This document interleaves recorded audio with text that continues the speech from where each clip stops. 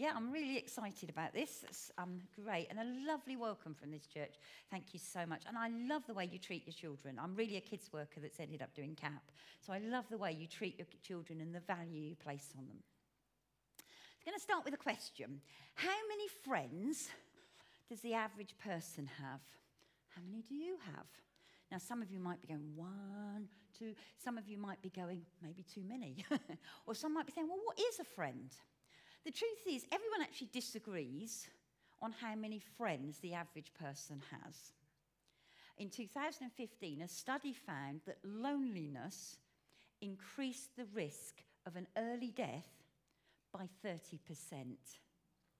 And other research, unsurprisingly, links social isolation to depression and mental health.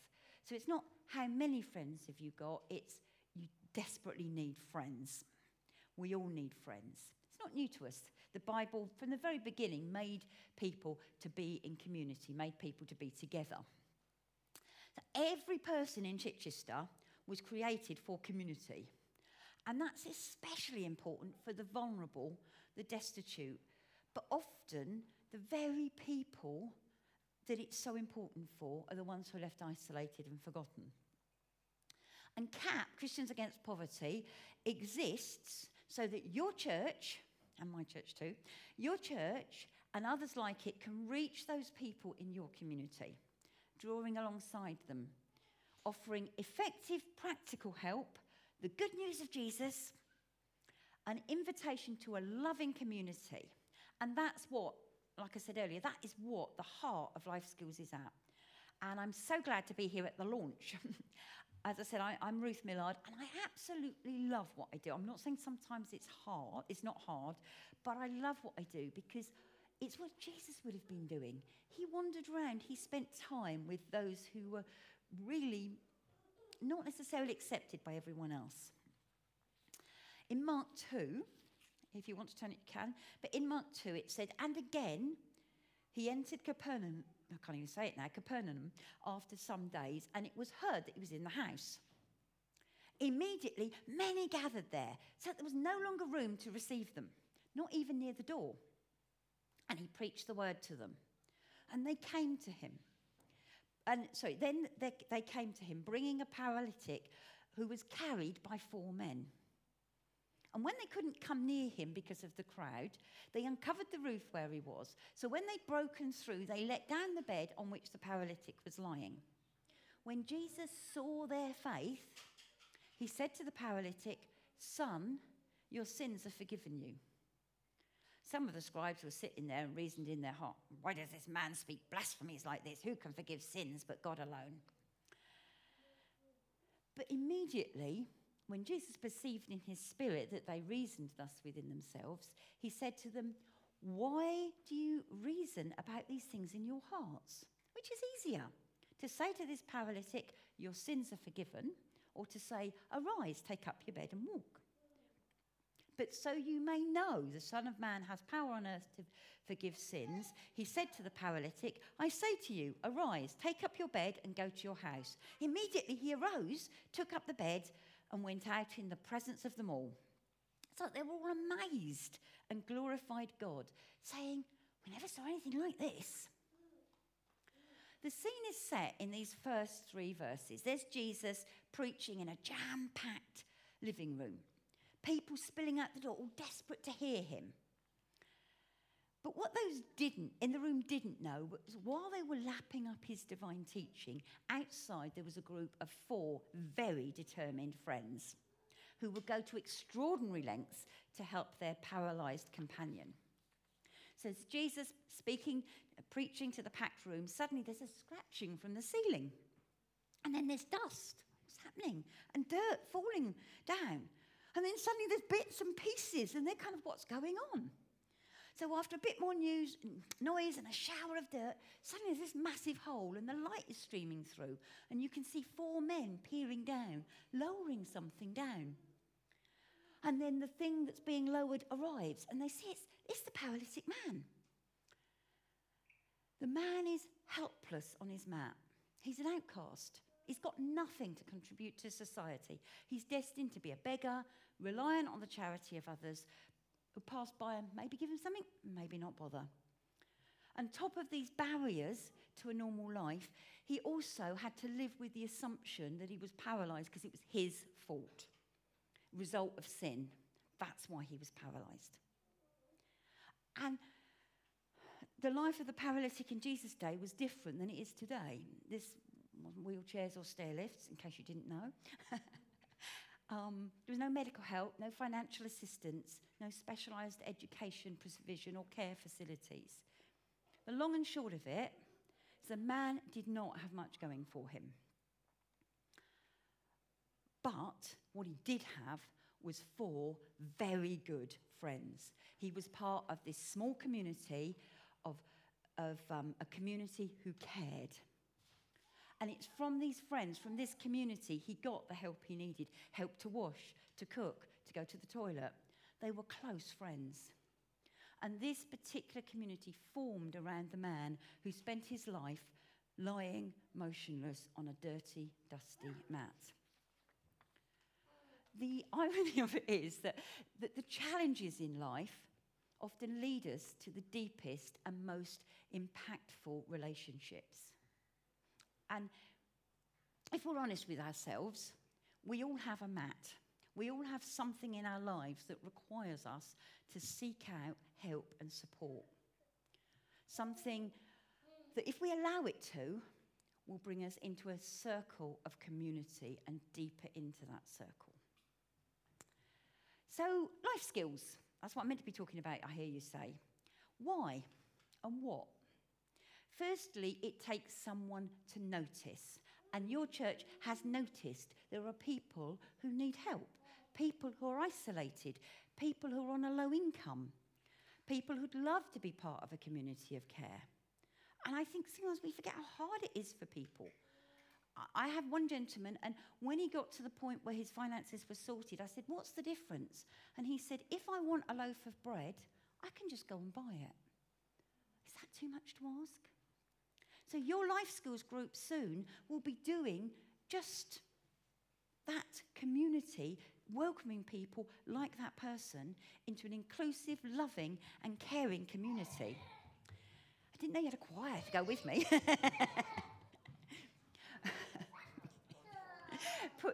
Put simply, would you rather talk than me? I'd rather you talk than me.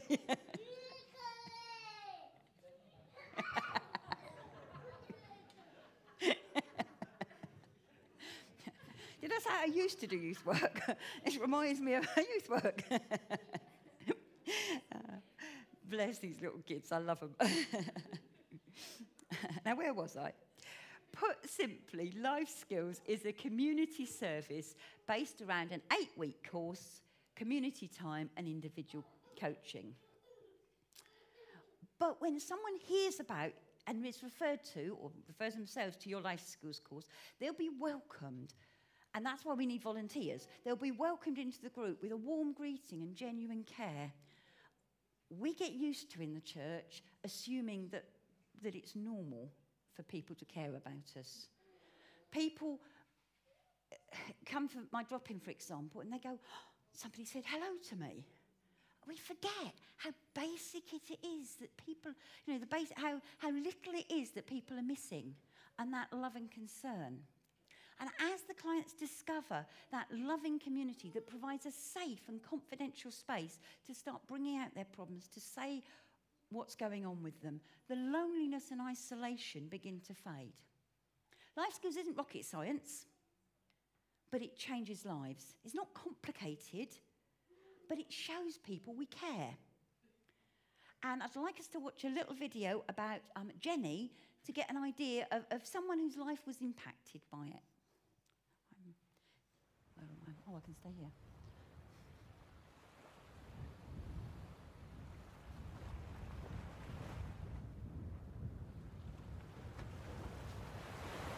My abuser went for me, and when I realised what I'd got myself into, I thought I was done and dusted. I was worried about the kids, what's going to happen, because I had 3 children to him, and we went into a refuge for 4 months But then even when I came out, he carried on with the abuse and the physical abuse you heal from. But you still know the threats there, and you're scared of them. I felt useless, worthless, unlovable. I felt just worn out and drained. I'd lost my whole identity, because when I was with my ex, I wasn't allowed friends, and I wasn't allowed a social life or nothing. Obviously, suicide comes through your mind. It's just horrible, horrible. Basically, in the end, I couldn't take it and had a nervous breakdown. A neighbour just said, "Are you okay?" When I was going to the shop, and I just broke down crying.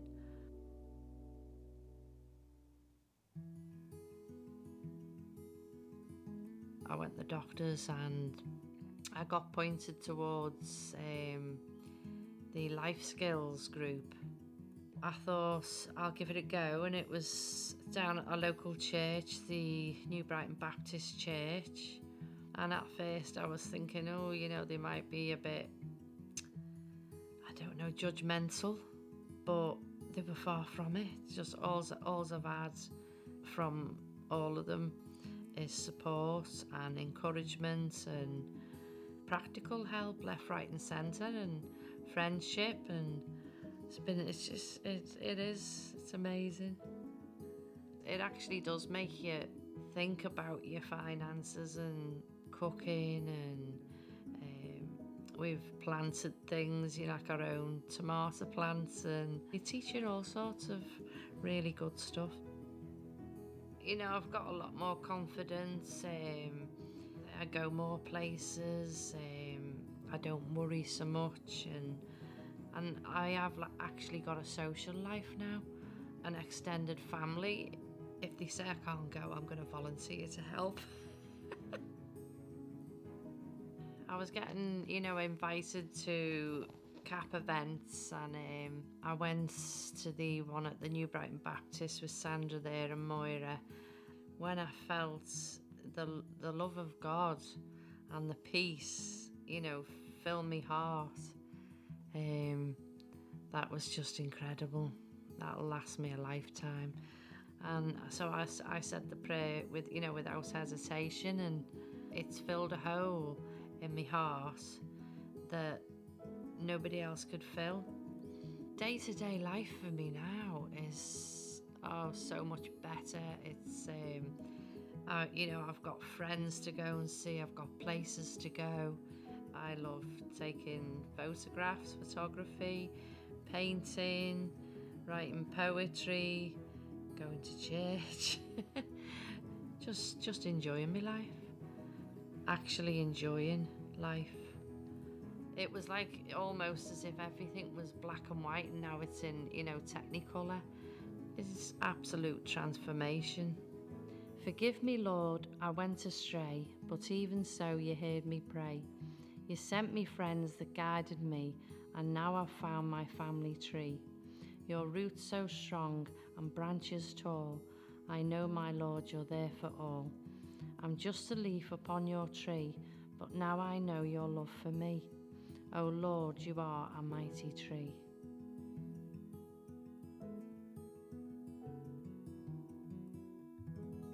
Yeah.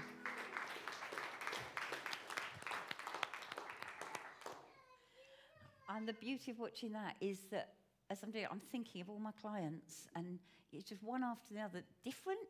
Everyone's unique, but the same. So Jenny's just one of thousands of people CAP and the local church are helping each year, and you'll be helping. And if you think a little bit more about the paralysed man, his friends came together and set out on a mission to bring their friend the help he needed by bringing him to Jesus. Quite simple.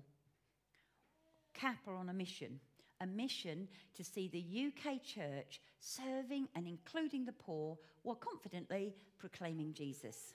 And we do this by partnering with churches like yours to run life skills and job clubs. We also partner with nearly 300 churches to offer high-quality debt advice to thousands trapped in debt. So if you're suffering from debt, or you know someone who is, there's a church in Chichester, Louise, I don't quite know how you say her name, but Strajnik is based at Chichester Baptist, and so there is help for people living in this area. So as one client described it, I felt as if I'd fallen down into a manhole and I couldn't get the lid off, couldn't see a way out. Down there it's black and I couldn't see any light. I didn't have the strength or energy to get out that hole. I deal with people, and that describes how they feel. So please, if you know someone, and to be honest, 1 in 9 people are struggling with unmanageable debt. So if you don't know someone struggling with debt, where have you been living? So if you know people are struggling with debt as well, get them the help they need. You know people who need life skills help, need that community. You're providing it yourselves, which is great. We also have qualified debt advisors up in head office who work on the budgets and sort out all the practicalities. And people are transformed when they get out of debt. Everybody goes, I feel lighter. Their head goes back, their shoulders go back, they look you in the eyes, they just change. You can kind of, one guy I had, he was quite a large guy, and he skipped down my corridor from the office, singing, not terribly tunefully, but singing at the top of his voice. And it was just the change from this kind of plodding, going through life, to just kind of, I've found life. Each year we see around 2,000 homes go debt-free. That's thousands of people giving that second chance. I want to tell you just a story about a friend of mine who's given me permission, Marie. When I first met Marie and her husband, Marie apologised about everything, even apologised for giving me a cup of tea. Well, you can never be wrong with that. And she just felt guilty, she felt bad about herself, she felt a failure, she felt embarrassed that she didn't have much money because she'd lost her job, and she'd had her father staying with them who'd been contributing, and he'd unfortunately passed away. Husband was working full-time with the NHS, but things were just overwhelming, however hard they tried. Marie was really low and had really very little hope. She was so shocked when I came back on the third visit and said there was a programme. So, I thought you were going to tell me you couldn't help. But they were both absolutely fantastic. We got all the paperwork together, we got the budget sorted, and they have stuck to the budget to the penny. And when I first visited them, I invited them to a CAP event, but they couldn't come because their toilet had broken and they're waiting for the plumber. Don't give up on people, keep inviting them. I invited her to Alpha, and she came, and I gave out the little red Why Jesus' books. And the next week when she came back, and we were talking about the image of Jesus knocking on the door. And she said, the door to heaven is open. And I'm kind of going, yeah, well, we need to open the door of our hearts, trying to go. And she went, no, the door of the heart, the door to heaven is open now that I've prayed that prayer in that little red book. And I was like, whoa, why didn't you tell anyone? She said, I didn't think anybody would be interested. I said, we are. And she's got hope. She's got baptised. She's joined us in membership. That's what we do in Baptist churches. She's a valuable part of our community. She's stopped apologising, apart from appropriately. She's helped me twice as an Alpha helper, and she's about to help me on Monday for another course. She's led someone to Jesus. She helps with the most important job in the church, which is tea and coffee making. Did I hear someone say? Thank you, that's the most important job in the church. And she's on the welcome team, she's on the prayer ministry team, and a lot more besides. And she just conveniently gets there really early so that it can be open and that nobody has to sit. Our church is upstairs, it gets a bit complicated. She sits by the door so everybody can go about their business without a security issue. Another of my clients, very briefly, he was so loud and aggressive when he was sat in my office that I had 3 people just put their head round to check I was actually all right. And he was so anti-Jesus. I don't believe it. I don't want to be talking about Jesus. He talked about Jesus for 15 minutes about why he didn't want to talk about Jesus. But he kept coming to drop him because he just loved community. And gradually he started changing.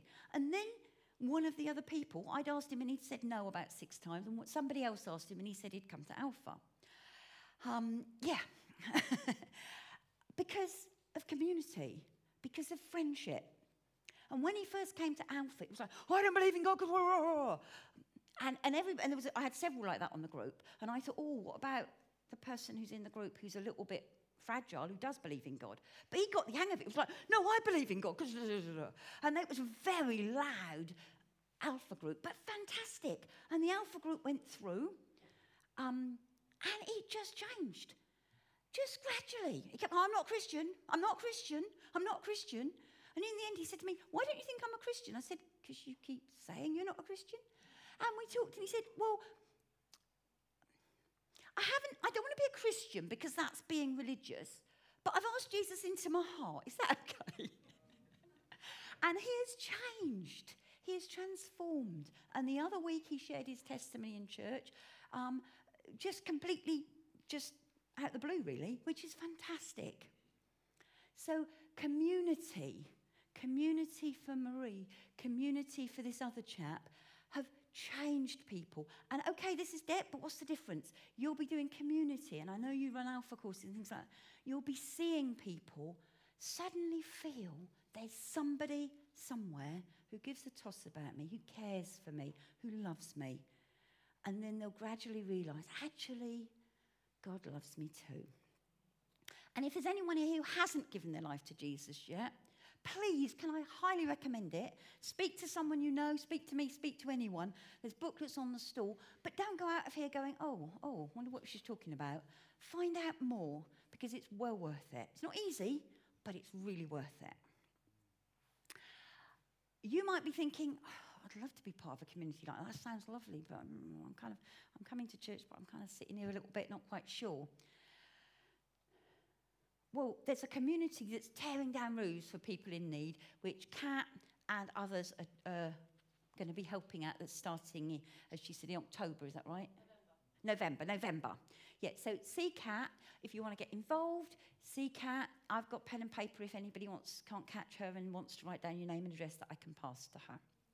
And if you're interested in anything else to do with CAP, or you've got neighbours who are interested, just come and speak to me at the stall afterwards. Come and speak to me anyway, otherwise I get lonely. Now, you may be interested in giving to CAP financially and joining 30,000 others, we call them life changers, who regularly support our work. Now, if that's you, great, come and see me. But can I just stress, the church comes first. Don't give to us if you're not giving to your church. This is over and above money going to your church. And I've also got a little book. If anybody would like to have this little book, there's other bits and pieces on the stall as well. This book is called A Story We Can't Ignore, and it's a biblical look at God's call to take action against poverty. It's really worth reading. I read it, and it's got discussion questions if you want to look at it at other times or with other people. But just come along and ask me, and I'll give you that free copy.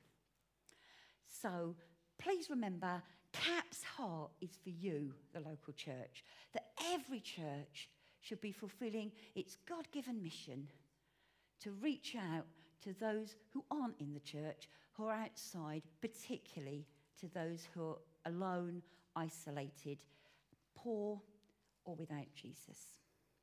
So let's close in prayer.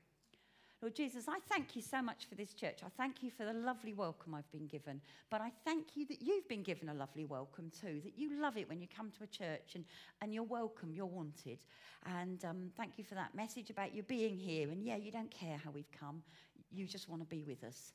And I pray that as they reach out, I know you're already doing lots of other ways, but as they reach out in this new way, that it will be so good and exciting that they will see more people come to feel valued, part of community, loved, and they will also see folk coming to know you, Jesus. And I just pray your blessing on this church as they do your work in your name. Amen. Thank you very much. Please show your appreciation, please, Ruth. Thank you very much. Thank you.